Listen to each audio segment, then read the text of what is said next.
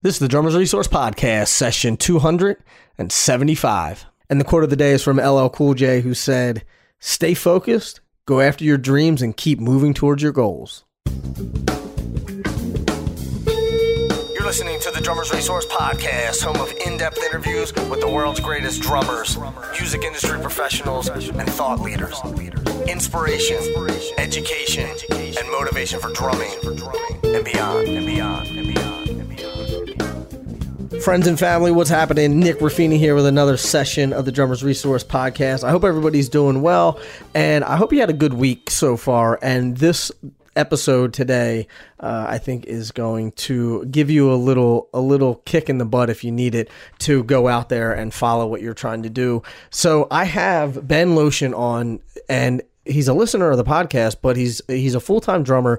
But the interesting thing is he transitioned from having a day gig as an engineer to now playing full-time, producing, living in LA, playing at like Coachella and South by Southwest and touring all over the world. So an amazing transition that he made. And he talks about it in detail, how he did it, how he sort of slowly made the transition going from, working part-time and playing part-time to transitioning to full-time. And it's not only an inspiring story, it's an informative story. And just there's a bunch of little nuggets in there that Ben shares about how he actually made this transition from day gig to playing full-time. So again, I hope that you get a ton of value out of this. And if you get value out of the podcast in general, do me a favor, leave a rating or a review on iTunes. It's super simple to do. It'll take you about 2 minutes to do it. You just go into iTunes, search for Drummers Resource, go to the ratings and review, and click leave a review. That's all you got to do. Or you can just click on the stars if you want to rate it 1 through 5 stars. I would appreciate it. And without further ado, let's get into it with the one and only Ben Lotion.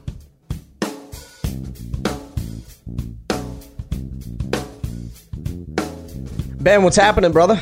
Hey Nick, how are you, man? I'm doing well. Thanks for doing this. I'm glad we got this connected. There was some, well, we're not going to get into us going back and forth and bore everybody with the details, but I think you have such an amazing story, and the fact that you wrote me an email to just say, "Hey, I listened to your podcast. I listened to one of these sessions. It resonated with me." And you were just starting a dialogue, and I thought that your story was so amazing. I was like, you got to come on the podcast. We got to talk about it because you transitioned from, let's call it the quote unquote, like safe thing, which I don't even think is the safe thing anymore. But you had like the day gig and you did all that and you transitioned, and you didn't do it like, you weren't like 17 when you were like, oh, I'm going to get out of this day gig and start work. Because you don't really have a day job when you're 17 or 18, 19 years old. You know what I mean? Right. So I want a little bit of backstory on, I know that you're in LA now, but I know that you didn't grow up in LA. So I want to talk about just a bit of backstory, build some context, name, all that stuff, and then really dive into your story and how you made that transition from working a day gig to playing full-time professional. Yeah. So I grew up in Seattle, and I did go to Colorado, Denver, actually, for college, and spent about 9 years there. So I'm kind of from both places, but Seattle is really where I grew up. Which is crazy. Denver's having like this huge music scene that's blowing up. Yeah. It's all kinds of scenes blowing up there. It's great. We can get into that later.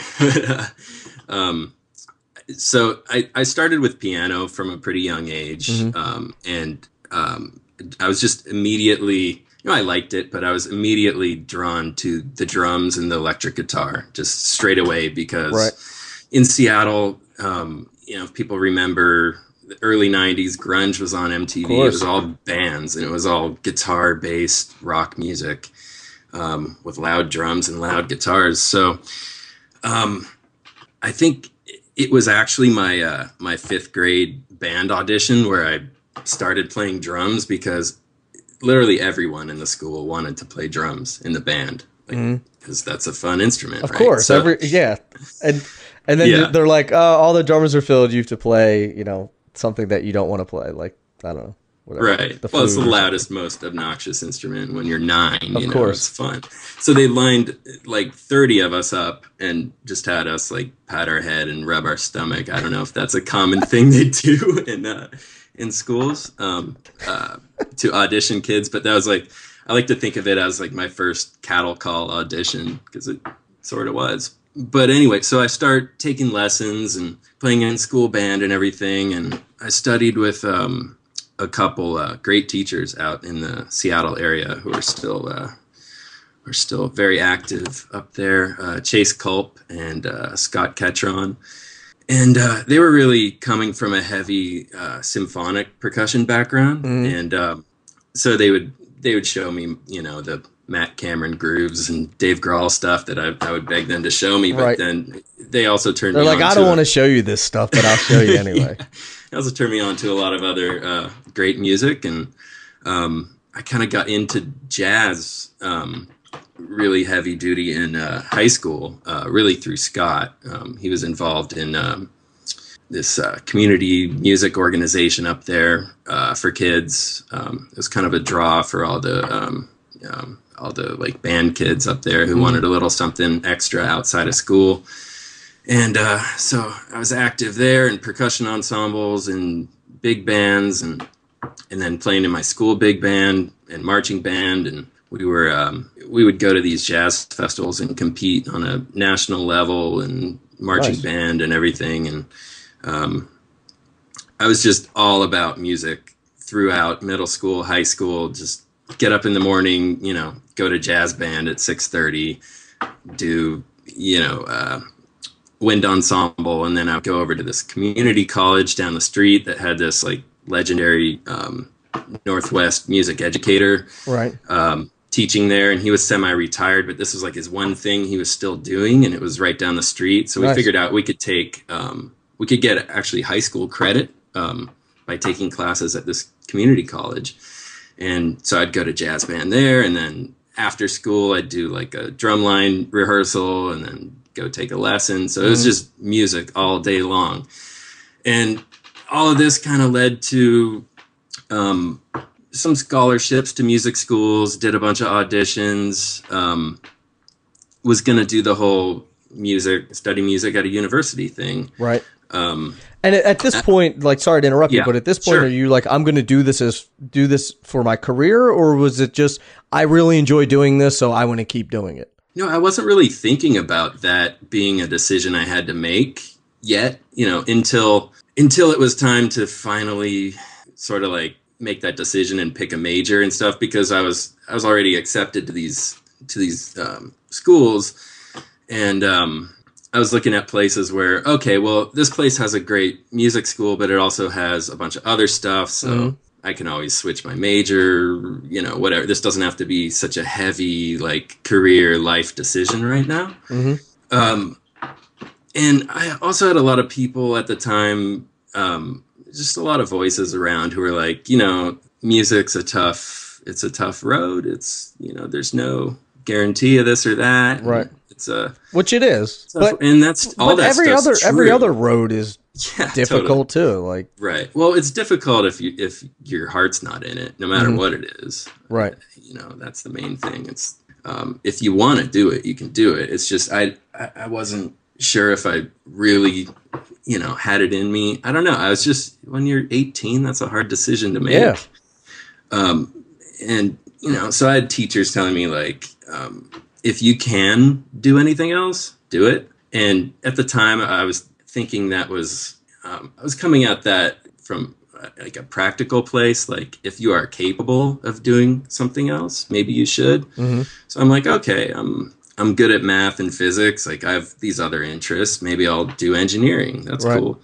And so I did. Which, if you're good at that, you can have a pretty cushy life. Sure. If you're good at math and you're good at physics and you become an engineer, you will find a job and you will make money, by and large. I mean, sure, there's exceptions, but like, you can be the greatest drummer in the world and never work a day in your life. That's true. Like, That's which is a very good scary. point. I always said that about being a drummer versus being an athlete. If you were a great athlete, you can get on a team. You can go try out for the Dodgers or the Phillies or whoever. And if you're good enough, you'll make the team. But Yeah. just because you're a good drummer or a musician doesn't mean that you'll get gigs. So Yeah, it's sort of absolutely. like there's no Yeah, and maybe it's because it's playing music for a living is an appealing thing to a lot of people, I guess. And maybe math and physics isn't quite as much. I don't know. I mean, there's definitely, even now, I feel like more so, there's just more ways to, if you have interest in computer science or math, like you're good. You can just go off and do that as long as you want to. But for me, I was consumed by this engineering major, and I stuck with it, and I really had almost no time for anything else. So I didn't really touch my drums for those 4 years. I ended up getting a job in Denver in manufacturing industry, doing engineering there, and it didn't take long for me to be like, okay, what am I doing? right. like, So were you still music was playing at all? very little. Yeah. I had a couple friends who, would play in bands and stuff on the weekends. And I was starting to kind of get to just tip my toe back in it. Like, okay, maybe if I just scratched that itch, playing some like indie rock band in Denver and, Like maybe that'll be enough for me. And Right. like, I can do that on the weekends. And so I did that for a little while, and it just, I just was not myself. I was completely uncomfortable in my own skin, having this weird double weekend life. warrior double life thing where I was like, Right. an engineer all day. And then I just didn't know who I was after being so obsessed with music and just living, sleeping, breathing music all day long, most of my childhood. So yeah, I was playing in Denver and stuff, and I ended up getting this opportunity to go on the road in a very, very like ground level situation. But it was the kind of thing where it was going to be, you're going to kind of be off and on for a few months, going around the country with this country pop singer. And so I'm like, okay, I'm still kind of young. I'm like 25 at this point, I think. So like, okay, maybe I'll just explore this touring thing and could lead to other things. I don't know. Maybe take some time off from engineering. But you still have a job at this point. I still had a job, but I decided I was going to quit, basically. Really? Because, Like, yeah. so here's the thing. Here's the question. I mean, did you have money in the bank? How long did it take you to plan to quit? Or did you just decide one day, I'm going to quit and I'm out of here? No, that's an excellent question. So, I was already saving. I had kind of, between like 22 and 25, all this stuff is kicking around in my head. Like, man, I gotta do something to change what I'm doing with my life and just at least explore some other things. And no matter what, I better have some money stashed up. Yeah, absolutely. Right. And fortunately, I'm so lucky I did this. I didn't know what I was doing at all. Right. But I bought a house in the first couple of years when I was working full time and had a good salary, had great credit, had virtually no expenses, no kids, whatever. Right. So I was able to buy a small house in Denver and kind of turn that into I turned the basement into a studio. And, okay.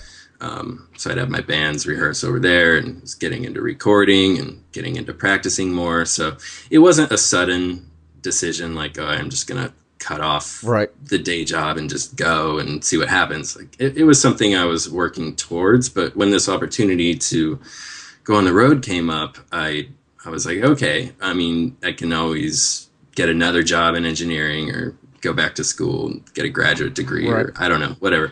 So, I go in and meet with my boss, and I'm thinking I'm going to quit, right? And I have this other side to me. I have this opportunity to explore it a little bit. So been great working here. He's like, well, do you want to work part-time? And it had never occurred to me that would even be an option. Right.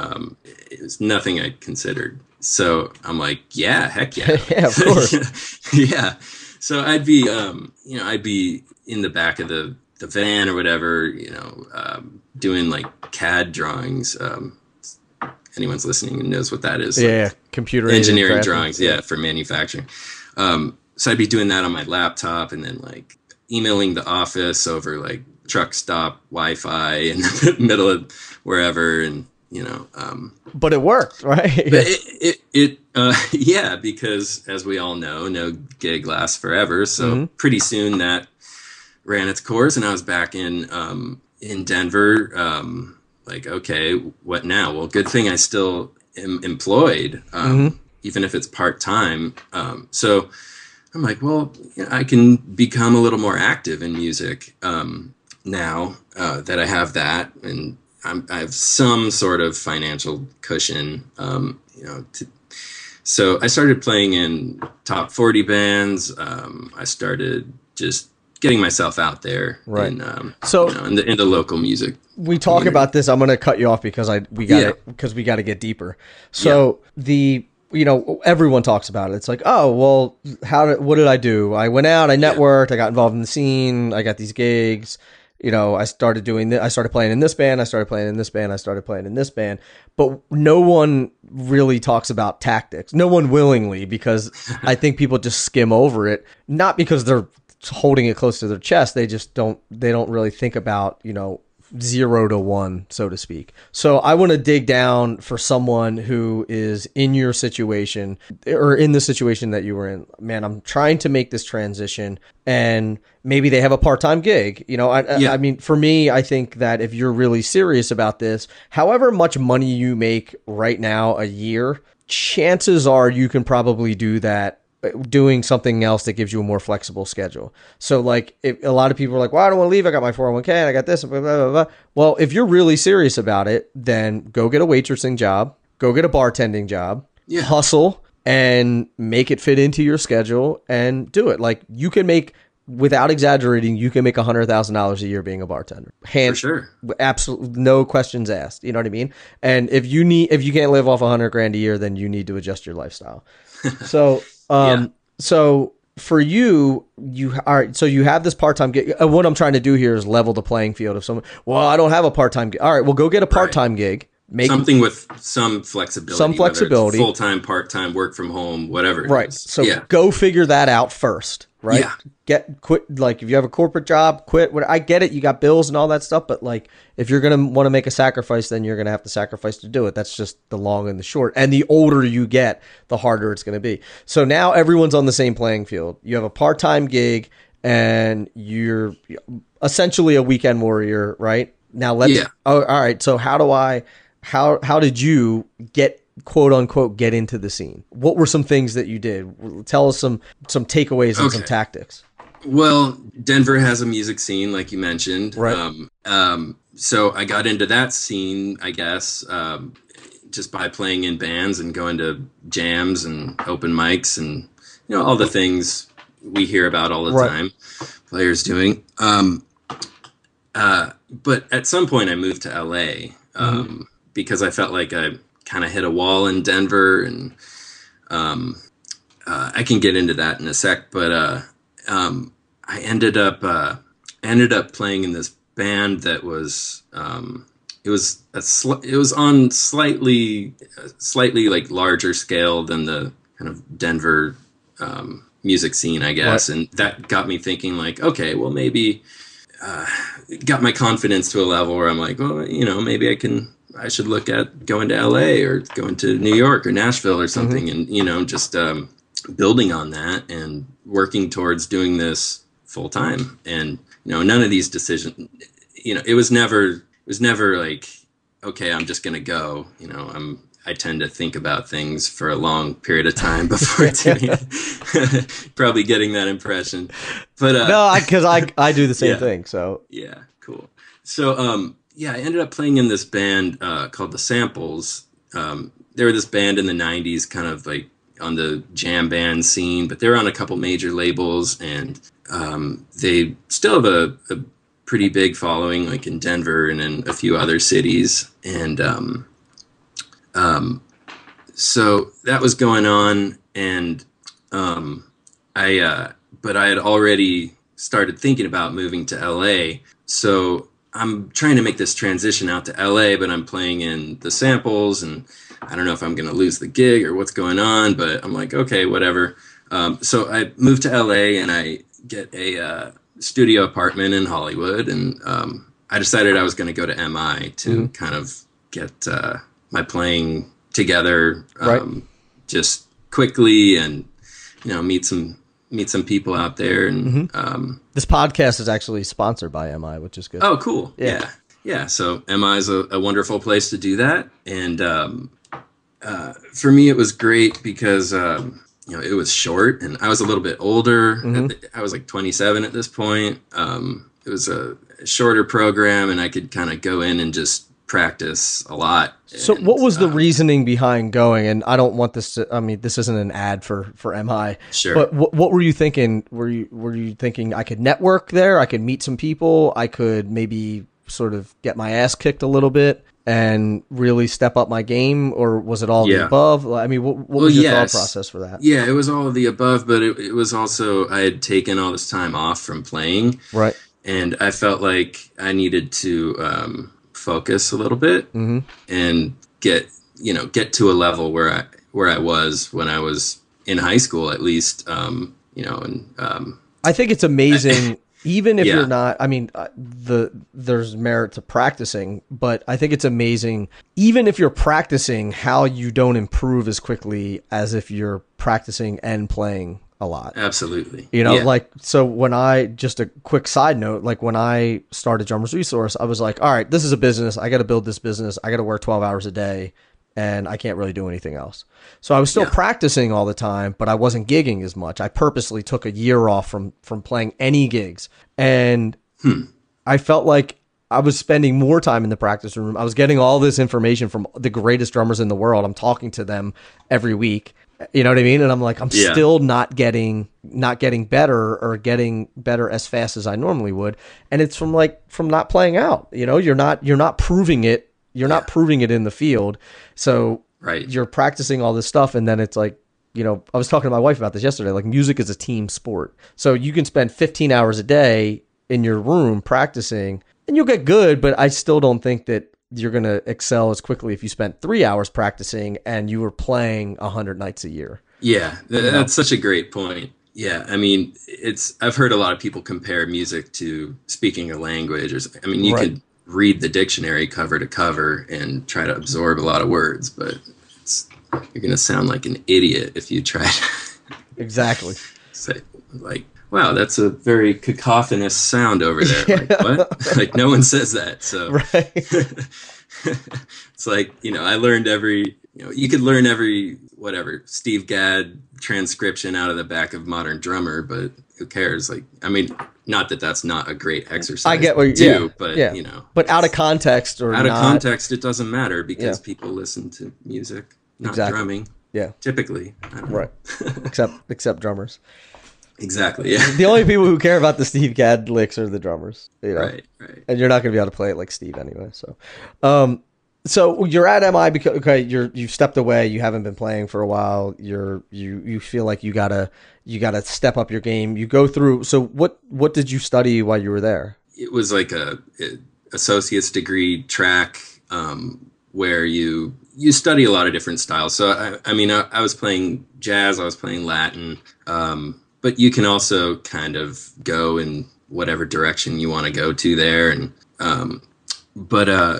it was actually great in that I was able to meet a lot of singer-songwriters there.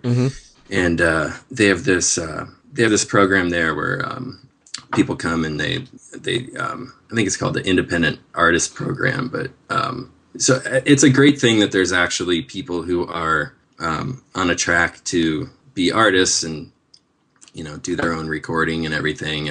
But then there's also people who just want to, who are more instrumentalists. So these people get together and they you're playing for their, their projects and their recordings and stuff. So it's a good way to meet people who are, doing stuff as independent artists. So that kind of led to me playing with a few different songwriters around town and stuff. But all this time, I'm still playing for the samples, and kind of like I did with my engineering boss, I went to them. I was like, I'm moving to LA.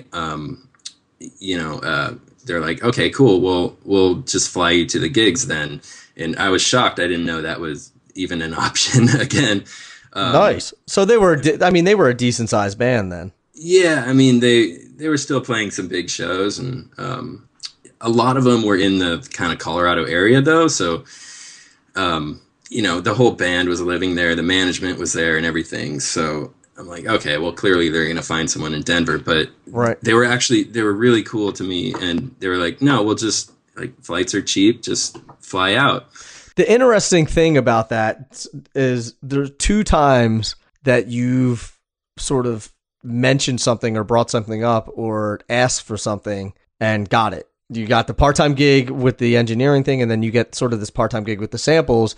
Had you never, you could have walked into your job and or you could have never made the transition because you're like, oh, it'll never happen. I think to me, it's just like, if you never ask for it or you never broach the topic, it's never going to happen. Most people think that everyone's going to say no. Everyone's like, oh, well, that's not an option. You can't do that. And yeah.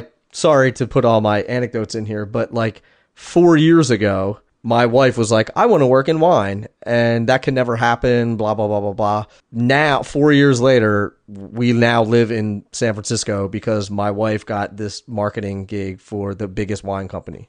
You know what I mean? And it's like, well, if you ask for it, if you go get it, it's there. It's just, I mean, it's not going to be easy, but all of these things I think that people think that they just happen, but it's like, no, I took this one thing and then I put it on top of this other thing.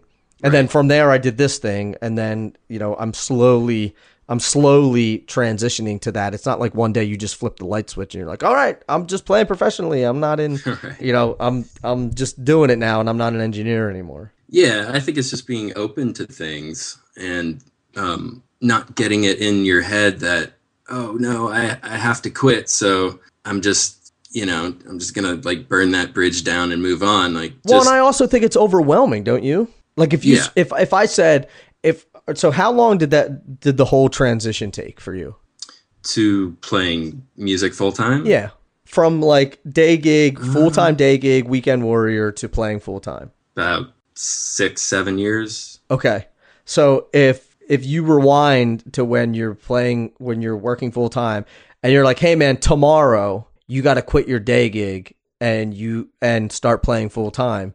You're like, that's so overwhelming that you're like, I'm not even going to try it. Yeah. And you're going to bring all this nervous, freaked out energy to every situation you're in, and probably turn some people off. I mean, I've been there. You get, it's scary sometimes putting yourself out there. But yeah, it worked out for me to just do things slowly. But I think that everybody does that. It's the 10-year overnight success thing where, Drummers Resource didn't make any money in the beginning, it was and I did other things to make money because this wasn't. So it was a gradual process. Anyone that you talk to, whether you're trying to play full time or whether you're trying to build a business or whether you're trying to lose weight or whatever, it doesn't matter what it is. Sure. Even if it takes 10 years, those 10 years are going to pass regardless, whether you're working on this thing or not. And I think we oftentimes get overwhelmed by looking at other people and being like, oh man, they're up here doing all this stuff and I'm never going to get there because I'm here. And it's like, yeah, well, they worked on that for 15 years. Go in a room, and work on this for 15 years and come out. I remember talking to Stanton Moore and he was like, here's my advice for every band who wants to get to where we were. Get in a van and tour around the country for 10 years. He was like, because that's what we did. We didn't just blow up, he's like, we played in front of 2 people for 5 years. You know what I mean? Fish did the same thing. And now they're playing 12 or 13 nights at Madison Square Garden sold out. in a row, you know? It's incredible. Wow. Yeah. That's insane. But it's like it just, I don't know. I guess this is like, I'm hijacking this conversation because because I get a lot of emails about it, and you are the shining example of like, this shit takes time, man. It does. It takes time. So slowly build this thing rather than just trying to jump in, all in tomorrow. And you're gonna fall on your face. Of course. Especially moving to a competitive music market like LA. You're gonna make mistakes, probably. You're gonna learn things. You're not gonna just show up and, be ready to go. Right. People have to be able to trust you. It takes time. So definitely helps to have some sort of cushion, some kind of financial plan that's going to help you, when you don't get the gig or whatever it is. Mm-hmm. So yeah, for me, that first year in LA, I was still flying out doing the samples gigs on the weekends. I was still doing engineering from home, and I was putting myself out there in LA and studying and practicing and just doing all these things, learning theory, which I'd never really done before. And so yeah, that was a really great year or two, actually. It's worked out pretty well. Somehow. So it only makes sense looking backwards. Of course. I mean, that's who I think Steve Jobs said. You can only connect the dots going back. You can't do it going forward. You never know how you're going to get from A to B. You just know that if you keep working towards it somehow, you're going to get there. You know what I mean? So if if you're in LA and you need to get to San Francisco, if you go north, you may not know exactly how to get there, but if you go north, you're going to end up close to there at some point. You know what I mean? Yeah.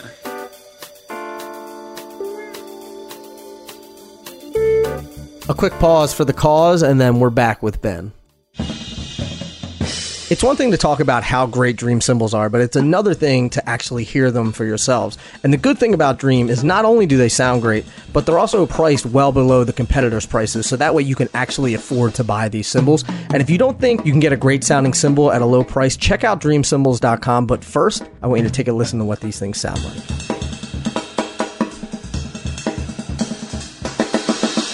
To learn more about Dream Cymbals, be sure to check them out at dreamcymbals.com. Hey, listen up, guys. If your drumming progress has hit the ceiling, the best thing to do is for you to get in front of a professional player that can really help you work through some of the issues that you're having. Now, Musicians Institute has over 20 working LA drummers, including Gordon Campbell, Kenny Arnoff, Ryan Brown, Blair Cinta, Brendan Buckley, Jason Sutter. All of these guys are there to help you work out the issues that you're having with your playing. You can learn more about the great drum programs by going to mi.edu. Musicians Institute, instrumental in life. Now more with Ben Lotion. So you're in LA, and so now you got to make the transition from playing from this full-time band to figuring out, because you need some sustainability in LA. Like, you can't fly to Colorado all the time. And I'm guessing that it, like, the money wasn't so killing that you were like, it wasn't like, a fly date a month and that was like paying all your expenses and everything. You know what I mean? Of course not. It was, I definitely felt that it got to a point where it was kind of keeping me from doing as many things as I should be doing here in LA. And, that's actually the other side of all this, I think. Sort of a double-edged sword, because if you're too comfy, maybe you're not gonna have that drive to go out there and make something happen. Right. So maybe there's a balance there, but yeah, I felt like, oh well, I already have a gig, so there were times when I'm like, oh, should I go to this thing or this jam session or whatever? And it was a little harder to motivate myself, and I could see myself kind of going down that road, and I'm like, wait, okay, no, so. It was time to kind of move on after a while, and I have the samples to thank for some of the opportunities I've had here in LA, actually, because I I just heard Blair Cinta on here. He was talking about Barry Squire. So um, Barry knew some of the older guys in the samples, and he was aware of the band at least. And for people who don't, I mean, we talked about him Yeah. numerous times, but Barry he found gigs for people all the time. Yeah. Like he knew where all the auditions are. He knew, where I'd say he's still around. He still is at MI, but like knows the auditions, who to contact the guys. He's basically a connector, right? Is that the best way that you would describe him? Yeah, that's a good word for him. Yeah, I'm going to get him on the Yeah. podcast because that would be great. many people yeah. have brought his name up. So I'm going down to MI next week. So I want to Cool. connect with him and talk to him and then get him on the podcast. Definitely. Yeah, awesome. So yeah, I think he's still involved over there. He definitely was at the time I was going through, and I knew that going in, and that played into my decision to go there because I knew maybe I could meet him and whatever. There was already this connection, so I did, and he sent me on a few of like my first auditions, and that led to playing with this band that had just got signed to Capitol called The Ceremonies, and did some touring with with them, and that just led to other musical directors and kind of other people, and so there's kind of a connection between MI, Barry, the samples, Right. Denver engineering, all the way back. So now, as it stands, where does most of your money come from? Is it through engineering? Is it from studio? Is it from touring? it's definitely from touring. From touring? Yeah. Okay. I'm in the middle of a tour right now. Kind of. I mean, I'm off back home, but we've been out since February. It's an artist called Son, Sohn, and he's this British producer, writer, singer, and with a live band. It's kind of an electronic show, but with a live band, and so it's like me playing drums and 3 people playing keyboards and manipulating vocal effects. It's a ton of fun.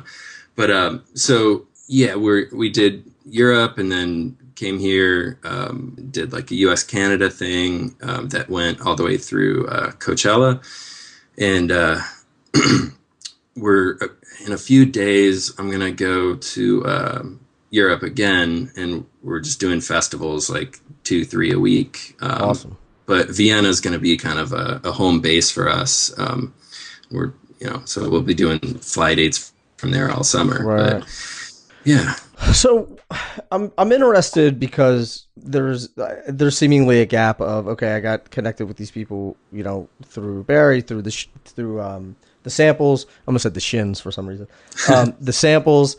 And so how long ago was that? Because what I'm trying to figure out is when you were sort of on this, I don't want to say like, okay, I've made it, but thinking, you know what? I think things are going to be okay. I think I've successfully made this transition. So from getting these connections through Barry to sort of where you're at now, there's a delta. So what did that road look like? At what point did you realize that it was going to sort of be okay? And how were you sort of cobbling together that existence at the time? It's a loaded question. Yeah, that's well, I was still doing the engineering drawings, but I've always been able to kind of find other little jobs between tours and stuff. So all through LA and everything, you were still doing the engineering stuff. Well, yeah, up until a few years ago, yeah. Okay. Okay. And so I started working for this small record label that's based here. It's like a producer's label. Eric Korn is the producer's name, but he has a label, and I've been able to do a lot of kind of like promotional stuff and administrative stuff for them, and also some studio engineering. So that's a whole kind of other endeavor I've gotten into when I'm not on the road. Recording, social media, and like online marketing stuff I still do that for there's a singer-songwriter in Austin, who I do that for, and a few other people who are involved with this label, and getting more into producing now. So, I mean, I think that's something that a lot of us drummers are doing, you know. I think everybody's doing it. Yeah, the entire economy, right? Just, well, I think there's this misunderstanding that like all these people that you sort of look up to are just like they go on the road and then they just come home and then they just like kick it and they just play drums all day, you know, and then they go back out on the road and it's like, yeah, you know, like Chad Smith does that because he's worth whatever $40 million. You know what I mean? But one of the biggest changes or shifts in my mindset was when I had Billy Martin on the podcast, and he talked about how it doesn't matter how you pay your bills. So it doesn't matter if you work for a label and play, you know, and tour and do this and do this. It doesn't matter if if you have a waitressing gig and then you do this, because everybody talks about, oh, I want to be doing this full time. I want to be doing this full time. And it's like, well, most of the time you're not playing music anyway. So you have some other things in there that can fill up your time. You're not just going to play drums all day. Right. You're not going to play drums 16 hours a day for the rest of your life. You know what I mean? It's just not going to happen. Yeah. Yeah. So I want to get rid of that negative connotation of like, unless you're playing drums and you're on tour and that's how you make your money, then like you're not a and it's like, it's bullshit. Yeah, so it's bullshit. Especially in today's climate, you know, like you have to be doing all sorts of other things to pay your bills. And like, if you're still involved in music, then who cares what you do? You know? Yeah. Like, and I think if there's a symbiosis, at least between the different kind of odd jobs you have and whatever your main thing is, whether that's playing and touring or whatever. If you're a singer-songwriter and you have a bartending gig, well, maybe that helps you because it's flexible, you're making good money, but you're also meeting a ton of people, and maybe someone walks in who hires you for their private party or whatever, and then your rent's paid for the next 3 months, you know, things like that. Mm-hmm. So I try to, if I'm doing things for money outside of playing my drums, I try to have them be things where I'm still, you know, around music. I'm still working in music. Actually, this label I was telling you about, a few of the artists on the label I've ended up playing with around town or recording with. So everything always feeds everything else. Yeah, I think it's just close-minded to think like, oh, I can just play drums and you know, like frankly, the reason why I started Drummers Resource was like, I don't want to take tours that I don't want to do. Like I don't want to do a tour for $350 a week in a van. Mm-hmm. You know, I'm like, I'd rather stay home and hang out with my wife. So I might as well have another source of income to where somebody calls me for that. I say, no, I don't want to do that. You know? Yeah. Yeah. That's great. But it's still music. So what you really want is freedom. Right? Dude, I swear to God, I was just like writing some notes today. Yeah. And I've always said this, like you can look back at interviews that I've done on here and getting interviewed. Like freedom is by far 100% hands down the most important thing in my life. That's it. Mm-hmm. So like the power of being able to say no to, like tomorrow, if I want to lay in bed all day long, I can.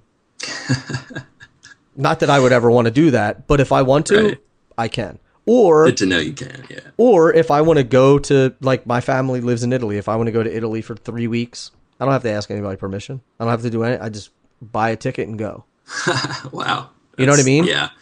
So it's great. That to me is that's the ultimate happiness is freedom. That's all I want. Bring a laptop. You can probably do this podcast from Italy. Dude, I'm guessing. I was gone the entire month. I was gone the entire month of October last year, and you know it didn't change. All the podcasts came out on time. I have a great team that I work with too, like the guys who work for me.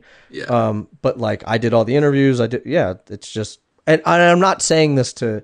I'm not saying this to brag or anything like that, but what I am saying is that if you want to do something, or you want to have that freedom, or you want to take control of your situation, you can, and it's not going to happen overnight. And I don't want people to get discouraged by the fact that it's not going to happen overnight. You know what I mean? That, it's going to take some time, but it's going to be worth it when, like right now, looking back, you're like, hell yeah, it was worth it. Yeah. Aren't you glad that you did it now? Yeah. At the time, you're probably like, "This is the dumbest thing. I shouldn't be doing this." I'm so sure many that you times, had that. so many times. It's like, what am I doing? This is crazy. Yeah. But I was able to think about how I felt when I was 9 to 5 engineering and miserable. And not that wasn't a great job, but it's just, just thinking about, just continually asking yourself, well, what do you want to do? Right. If I wasn't doing this, what do you want to do? Yeah. I often ask myself that. It's like, if someone's like, all right, I'll give you $1 million a year, so you don't have to worry about making money, what would you want to do? What do you want to do? And it's like, okay, as long as I'm still doing the same thing, then I'm on the right path. If you're like, oh, I would be doing that, it's like, well, then you should start working towards that. Yeah, I like that. I like that. I think that's a good way to think of it.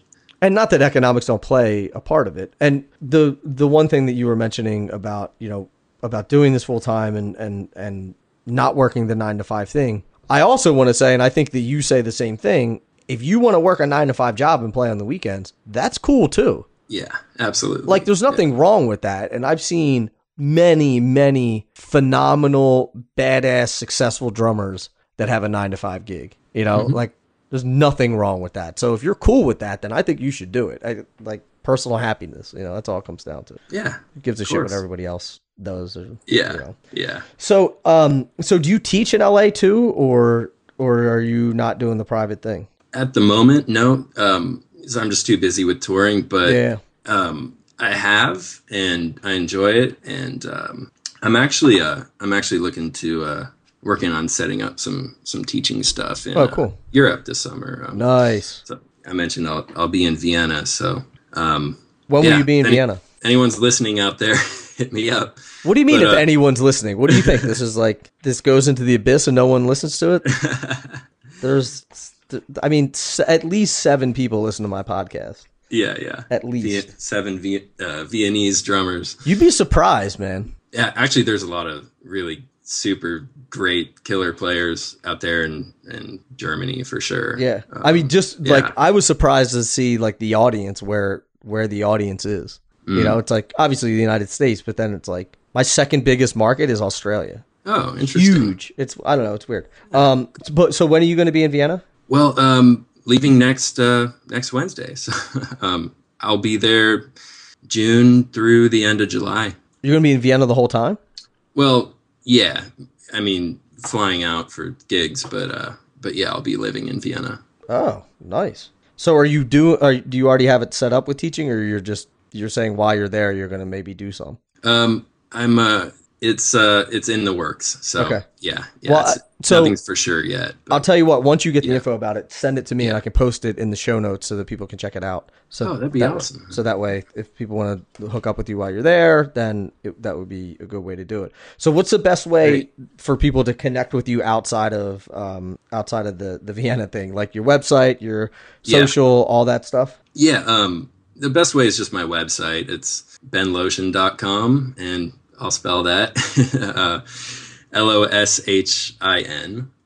So yeah, everything's there. Perfect. And I will link up to that in the show notes. And before we go, I want to say 2 things. One, sure. I want to thank you for taking the time to chat with me. I appreciate it. I know everybody's busy, and for people to take an hour plus out of their day to sit down and talk to me, I don't take that lightly. So I do appreciate that. And 2, I want to congratulate you on the success that you've had. And I think what you did was, not only was it not easy, it is very scary to do. And I applaud you for doing it, especially not that you were old when you did it, but I think that you were older than most people and had this cushy job and could have sort of, rode that out for a while, I should say. So I congratulate you on that. And I think that's an inspiration for the people that are listening, that if you want to go do this and you really want to make a career in music, it's possible, but you have to take it slowly. You have to put one foot in front of the other and one building block on top of the next. It's not going to happen overnight. Yeah. But it's definitely 100% possible and doable. So go out there and do it. Yeah, absolutely. And I think it's wonderful what you're doing. Having people on and sharing all these different stories. Everyone has an interesting story. Mm-hmm. And also if anyone's out there, thinking about doing, making these decisions that I made, or, struggling with any of this, they can always get a hold of me. And, cool. I love hearing from people. So good deal. Yeah. You're the guy to talk to, I think. Right on, Nick. Thanks, man. Ben, thank you so much for doing this. I really do. I do appreciate it. And I'll be talking to you soon. Right on. All right, brother. Thank you. There you have it. I hope that you dug that. I hope it inspired you. I hope it gave you some ideas of how you yourself can transition from a full-time thing, working, to a full-time gig playing drums for a living, if that's what you want to do. If you don't, that's cool too. But hopefully if you do, this is going to give you a little bit of inspiration to go out there and do that, and some tactical stuff that you can take away and actually implement into your dreams and goals of going out and playing full time. And for the links to everything that we talked about, you can go to drummersresource.com/session 275. And I have a question for you. I'm curious to see how many of you use the show notes page, how many of you go and actually check them out, click on the links, comment on there, all that stuff.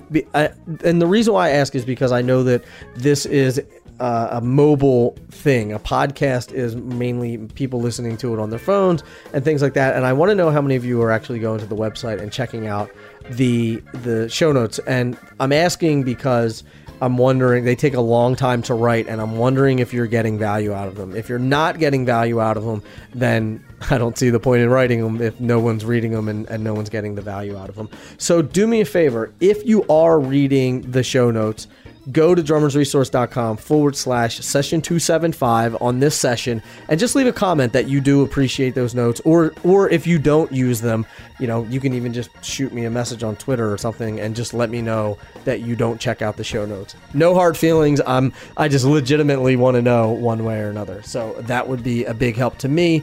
And until the next podcast, keep drumming. Thank you so much for listening. And if you're listening to this on a Friday, have a fantastic weekend, and I'll be talking to you soon. Peace.